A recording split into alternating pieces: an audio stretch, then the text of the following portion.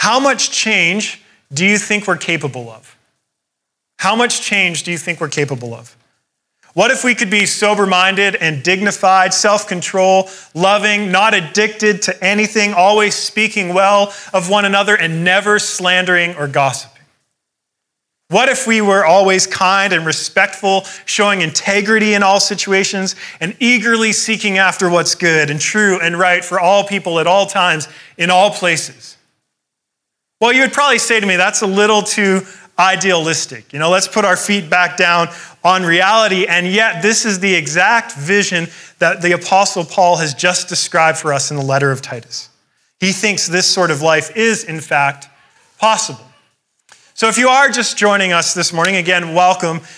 We as a community have been walking through this ancient letter called Titus. It's found in the New Testament, and we're trying to learn from it because the Apostle Paul wrote to his protege Titus, who was caring for a young, burgeoning church on the island of Crete. And so there's a lot of things for us to learn. There's a lot of parallels, and the change that I just described is the exact picture Paul just described to the church. And it's the vision that he believes is attainable by young and old alike, by men and women, by those who have freedom and by those who are enslaved. And Paul envisions this way of life even taking place on the island of Crete. The Crete. And if you're going to beta test a whole new way of life, a whole new humanity, Crete is not going to be the place you choose. Crete was a place known for piracy and malice. One of their own philosophers, a Cretan himself, he said this: Cretans are always liars, evil beasts, lazy gluttons. To which the Apostle Paul even says in this letter, this testimony is true. The Cretans, they are defined by their lawlessness. They lived by their own code. They had a complete disregard for any sort of rule. But you have to understand, lawlessness is not just flag-burning anarchy. Rather, lawlessness is about something deeper within the human spirit. It's about self-rule. When you hear the word lawless, you could also hear self-rule. It's to stand above any law or instruction and say, I know better. Or say, this doesn't apply to me. And so for the person who's lawless, there's no higher rule or authority than your own. So Cretans, they're lawless because they rule themselves. They live solely for themselves. And yet, Paul believes Cretans can change into the sort of people he just described. How? How do you help people who live so self-focusedly for themselves become the sort of people Paul just described? That's the challenge in Crete. That's the challenge facing Titus, and that's the challenge in this room as well. This past week, I saw a cartoon in the New York Times that made me laugh. The setting is a therapist's room, a place I'm well acquainted with, as you can tell. And a butterfly is perched elegantly upon the therapist chair, assuming the role of the therapist. And as you can see, the caterpillar's stretched out on the couch, assuming the role of the patient. And the caterpillar's looking up at the butterfly of what it could be, kind of longingly, starry-eyed at this butterfly. And the butterfly looks down and says to the caterpillar, the thing is, you have to really want to change. Not exactly, right? Like this, though, about sums up the modern approach to change. We have to desire to change and then exert our willpower to become the sort of person we want to be. But as this cartoon points out, it's not exactly an accurate approach to change. If the caterpillar wants to become a butterfly, a whole lot more is involved than just desire and willpower. And yet the sort of change Paul's talking about here in Titus is as drastic as a caterpillar becoming a butterfly. It is a total transformation of the person. And so Paul, he's reminding Titus that if lawless people like Cretans are going to be transformed into people who walk in the ways of Jesus, they can't just be given a list of rules and instructions and be told, go and do likewise. That won't actually fix anything. And they can't just be told they really need to want to change. Because what if they don't? What if they have no interest in changing? And so as we work our way through this passage this morning, here's the one idea I want us to try to get our minds around, and it's this. Only grace can change us through and through. Only grace can change us through and through. So if you have a Bible, open it up to Titus. We're going to be spending our time in chapter 2, verses 10 through 14. If you don't own a Bible, take one of our great Bibles home with you. We would love for you to have that. Everything's on the screen behind me. But we're going to work our way through this passage to see what we can learn about grace.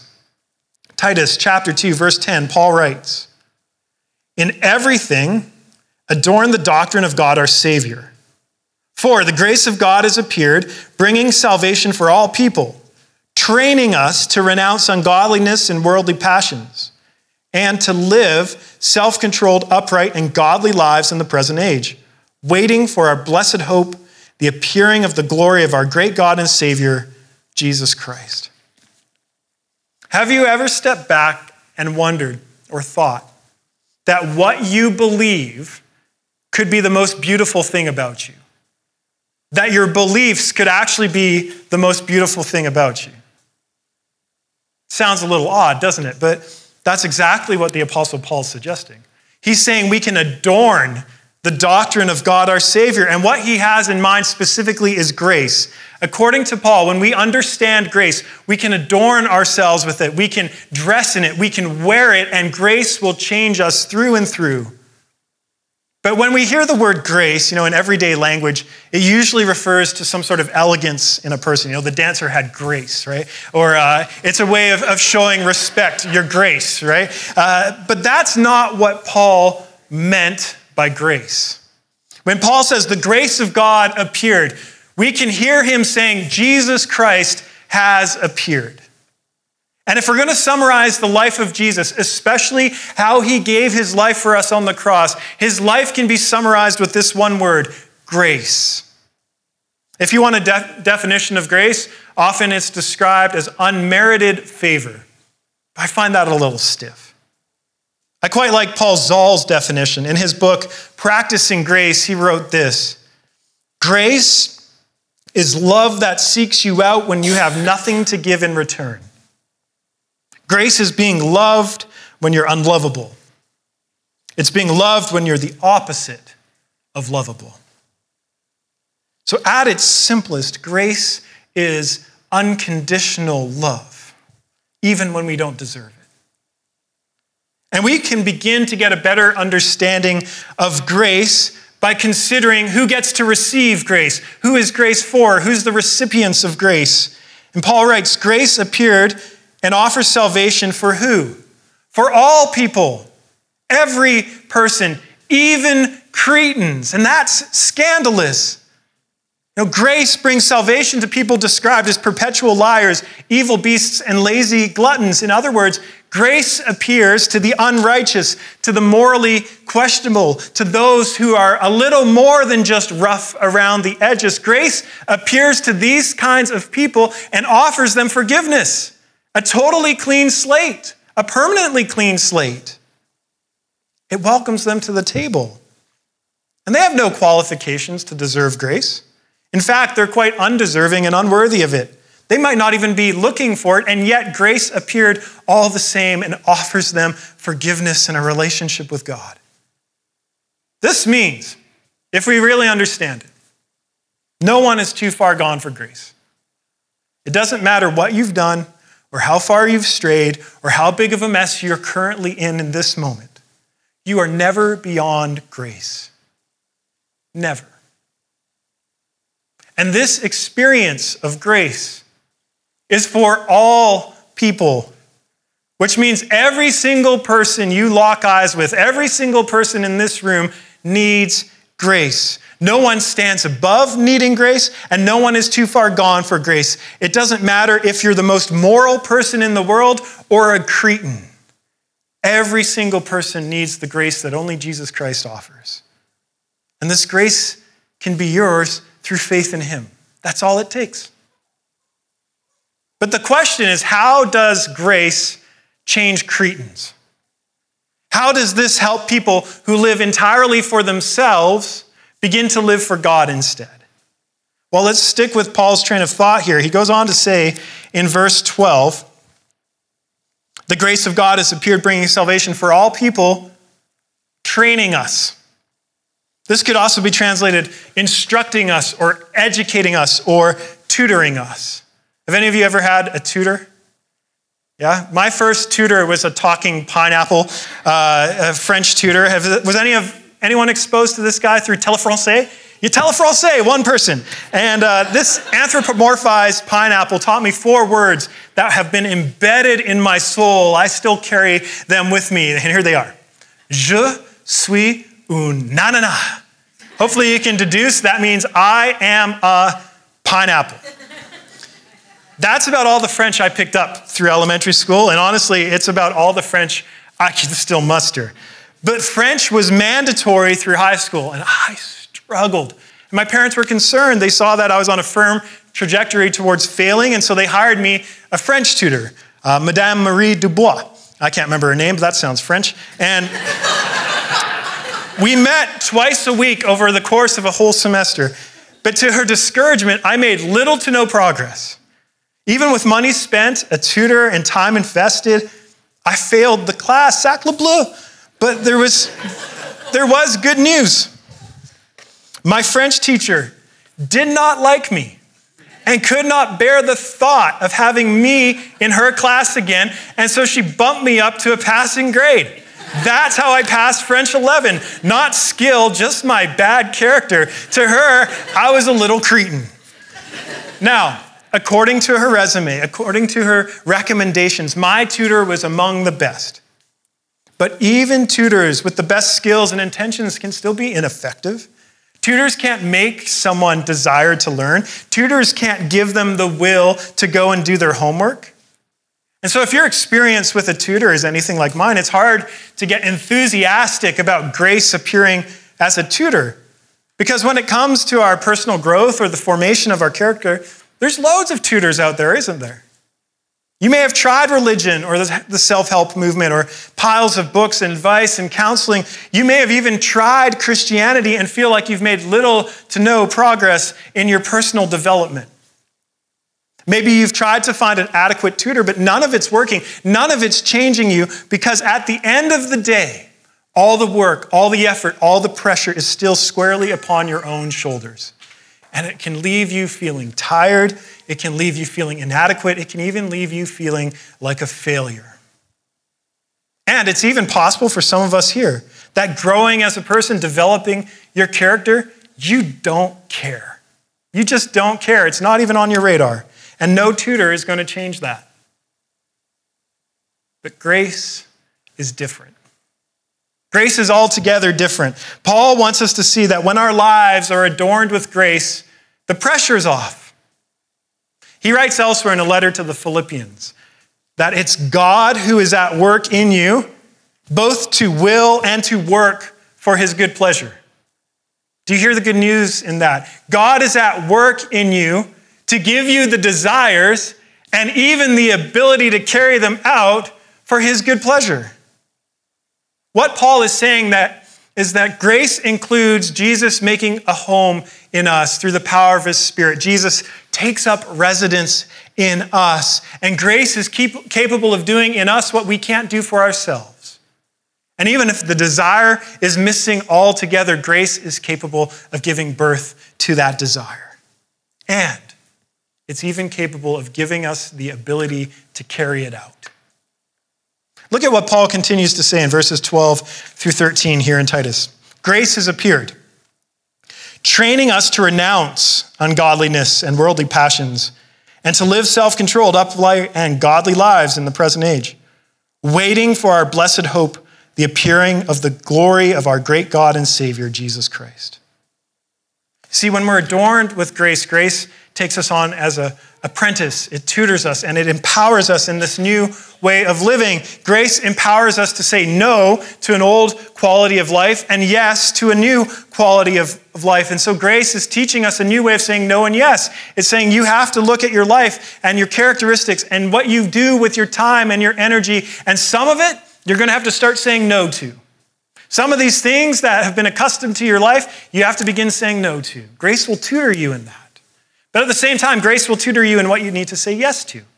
Some of it might be things that are already kind of partially within you that have been a little dormant. And grace is saying, bring that to bear more. Yes, say yes to that. And there might be things, times, practices you bring into your life that you need to start saying yes to as well. But I have to admit, In writing this sermon, it was really tempting and quite easy, actually, to come up with a list of things that I think all of you should start saying no to, right? And then a shorter list of the things I think you need to start saying yes to. But that would miss the point. That would miss the point. Grace is not just about saying no to the wrong things and saying yes to the right things. Rather, what Paul is stressing here is how grace gives us an entirely new motivation altogether. There's a new reason we're saying no and yes. So let's say you're the person trying to grow and you're motivating yourself with a vision of who you would like to be. And it might be even the vision Paul provides in this letter, or it might be something you found on Instagram. And you say to yourself, I want to be like that. And that's not entirely bad. It's not bad to want to grow, but the problem is you're still focused on yourself. Who you want to be is your primary focus, and therefore you are the motivation for change. But grace offers a new motivation. Grace teaches us to set our hope on Jesus. That's what Paul's saying here. Grace teaches us to wait on Jesus, to wait and to remember who Jesus is, to trust in his promises, to trust in his character. And so what motivates us to change and grow as a person is not who we might become in the process. Instead, what motivates us is who Jesus is. Look at what Paul says in verse 14. We're waiting for Jesus, who gave himself for us to redeem us from all lawlessness and to purify for himself a people for his own possession who are zealous for good works. Let's return to the caterpillar in the therapist's room for a minute. The truth about the caterpillar is, if it wants to become a butterfly, it must enact a process of death in order to be remade. Once in the cocoon, the caterpillar literally digests itself, releasing enzymes to dissolve all of its tissues. If you were to cut the cocoon open at the right time, caterpillar soup would spill out. The caterpillar must begin a process of death before its transformation takes place. And then at the right time, certain genetic code rebuilds what remains into a new being, into a butterfly. It's not just transformation, it's a total rebirth. And so the butterfly's advice is not going to cut it. You simply have to want to change. Completely overlooks that a death must take place in order for that change to be possible at all. The sort of transformation Paul envisions for us is so radical that can feel like he's inviting us to die and be reborn. And if that's what you're feeling, you're right. That's exactly what Paul is saying. If we want to walk in the ways of Jesus and live more and more in ways that honor who God is, it's well beyond of something that we can achieve by recalibrating our desires or exerting enough self-will. A death must take place that's capable of generating new life in us. And that death has taken place. As Paul says, Jesus gave himself to redeem us from all lawlessness.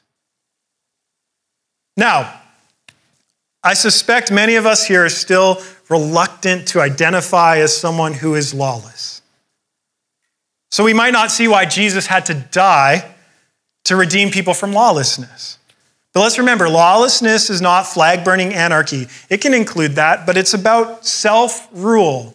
Lawlessness is about living as if you're the highest authority in your life. It's living primarily for yourself, your own wants, your own desires. So lawlessness does not always mean you're a terrible person. Sure, we could envision the pirates who live recklessly. We can envision people who commit heinous crimes and break serious laws. And we could see why extreme measures might be taken to redeem that sort of person. And yet the exact same measures are required for people who have lawlessness that is much more subtle. To help you see this, let's envision a lawless or self-rule approach to personal growth. In this scenario, you've got your vision board. You determine what is good. You're not necessarily concerned about any deep moral order to the universe, but you do want to uphold cultural norms and societal expectations. But ultimately, you determine the sort of character that is worth pursuing. And you determine the path that's going to get you there. And you take care of assessing yourself and determining what needs to change and what might need to be recalibrated. And along the way, you determine how you're succeeding or how you're failing. You're living for yourself. You're ruling yourself. You're at the center of your universe, and it's lawlessness.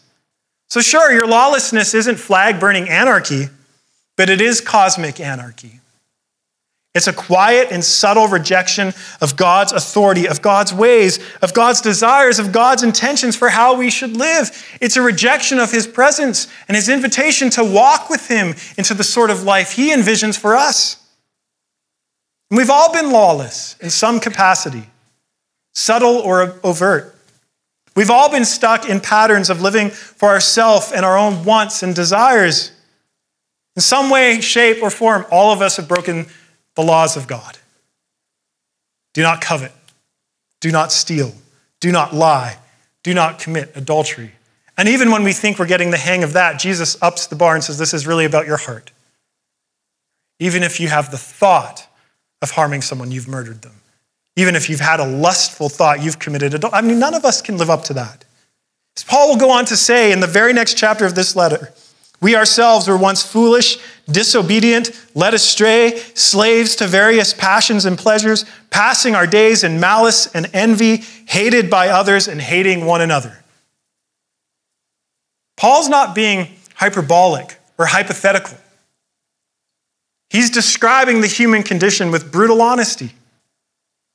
But when God could have rightly said no to us, no, you're lawless. No, you're not good enough. No, you're ungodly. No, you've messed up. No, you're not worthy. Instead, grace appeared.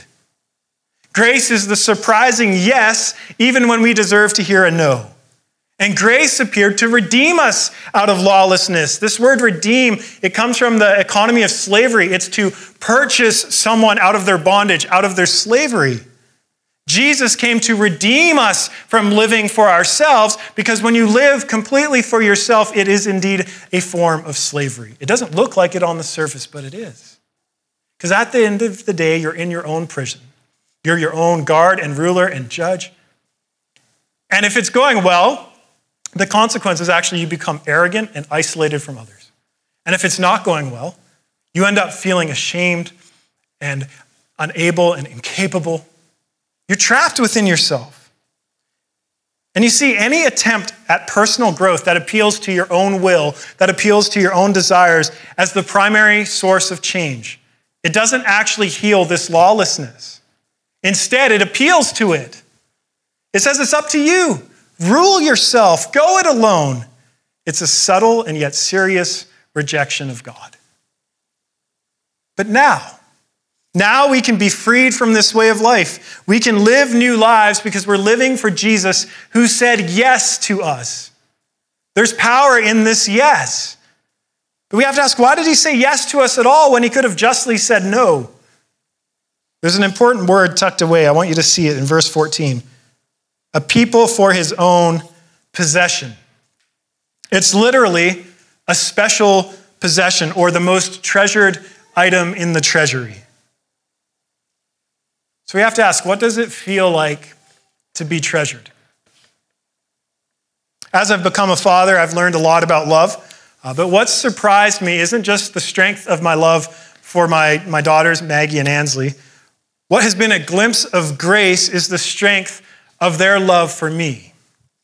The other day, we were getting ready to head out, and Ansley and Maggie and I were dressed and ready to go, and Julia had to run upstairs briefly, and so I said to the girls, hey, let's hide under this blanket, and so Mommy has to search and try to find us when they come down, play a little game, and the girls thought that was a great idea, and so the three of us curled up on the couch under this orange blanket, and it's a thin blanket, so the light's still coming through, and we're like bathed in this nice, warm orange hue. And as we hid there, the girls thought this was a great opportunity to start telling me all the reasons why they love me.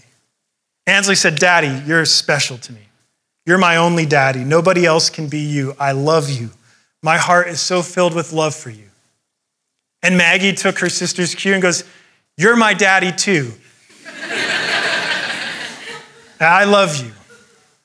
And to my good fortune, Julia took much longer than anticipated, and I was okay with it for a change because I was being treasured, deeply treasured, and it changed my desires. I had no urge to get out the door. I couldn't even remember where we were going. I was brought into the power of the moment through the joy of being treasured. And that's just a small taste compared to how God treasures us, how God treasures you. God treasures you. God has said yes to you, and you're loved and you're cherished, and we can know this because of grace. When you say, well, how can I know this is true? How could I know God feels this way about me? Grace appeared, not hypothetically, but within history. And grace demonstrated the breadth of God's love for you by dying on a cross. If you ever want to know the power of God's love for you, all you need to do is look to the cross. You see, if we step back then, we do discover that our belief in grace is the most beautiful thing about us. Because our belief in grace says that we're cherished and we're treasured and we're loved beyond our wildest dreams. And it's this experience of being treasured by God that is the only force powerful enough to change what drives us, to give us a whole new motivation for living. Because it draws us in. When you experience the grace of God, all you want to do is remain in it. When you're cherished, you want to stay in that place. And when you do, what does the text say? Jesus purifies his special possession. Do you see the pressure's off? Paul writes in verse 14, Jesus himself will purify his possession so that we become zealous for good works. So Jesus and Jesus alone will cultivate within us a desire, a passion, a zealousness to live for what is good and right and true. And so the pressure's off. And your self-rule can be overcome by God's loving and gracious rule. So my question for you this morning is, do you know this grace? Is this grace at the core of your being, driving who you are, how you see yourself, your sense of identity, and how you approach the world and how you approach your own character formation? If not, if grace is a concept entirely new to you, or grace is something that you still struggle to receive and believe, I just want you to know we're here for you, and we would love to walk alongside you and help you learn more about grace and help you experience grace. And you can start by simply praying, Jesus, please show me grace. Because Jesus is eager to answer that prayer. And Jesus will tutor you in the ways of grace. You can come to him. And this concept of grace is so important that in our last passage in Titus next week, Paul goes back to grace again from a new angle. He says, Titus, it is so important that the church understand what grace is that I'm going to describe it again in the exact same pattern with a slightly different slant so that you see that grace and grace alone is what's sufficient for the day. So I'd encourage you, if you want to learn more about grace, we'll be here next week. For those of us who've lived by self-rule for way too long, and in this culture, I think that's most of us, the power of grace is it teaches us to say no to too much navel-gazing. It teaches us to take our eyes off of ourselves and to say yes to fixing our eyes on Jesus. And the surprise is the less we think about ourselves and the more we fix our eyes on who Jesus is, we begin to change. Because only Jesus is capable of reorienting our deepest motive for living. So let me ask you, how much change do you think we're capable of? What if we could be sober-minded, dignified, self-controlled, loving, not addicted to anything, always speaking well of others and never slandering? What if we were kind and respectful, showing integrity in all situations and eagerly seeking after what is good and true and right for all people at all times in all places? Grace. The sheer unmerited generosity and unconditional love of God is what makes that possible. And so if we want to change, we change by drawing near to Jesus and his grace. And we can change through and through because grace is the surprising yes that God says to us, that God says to you.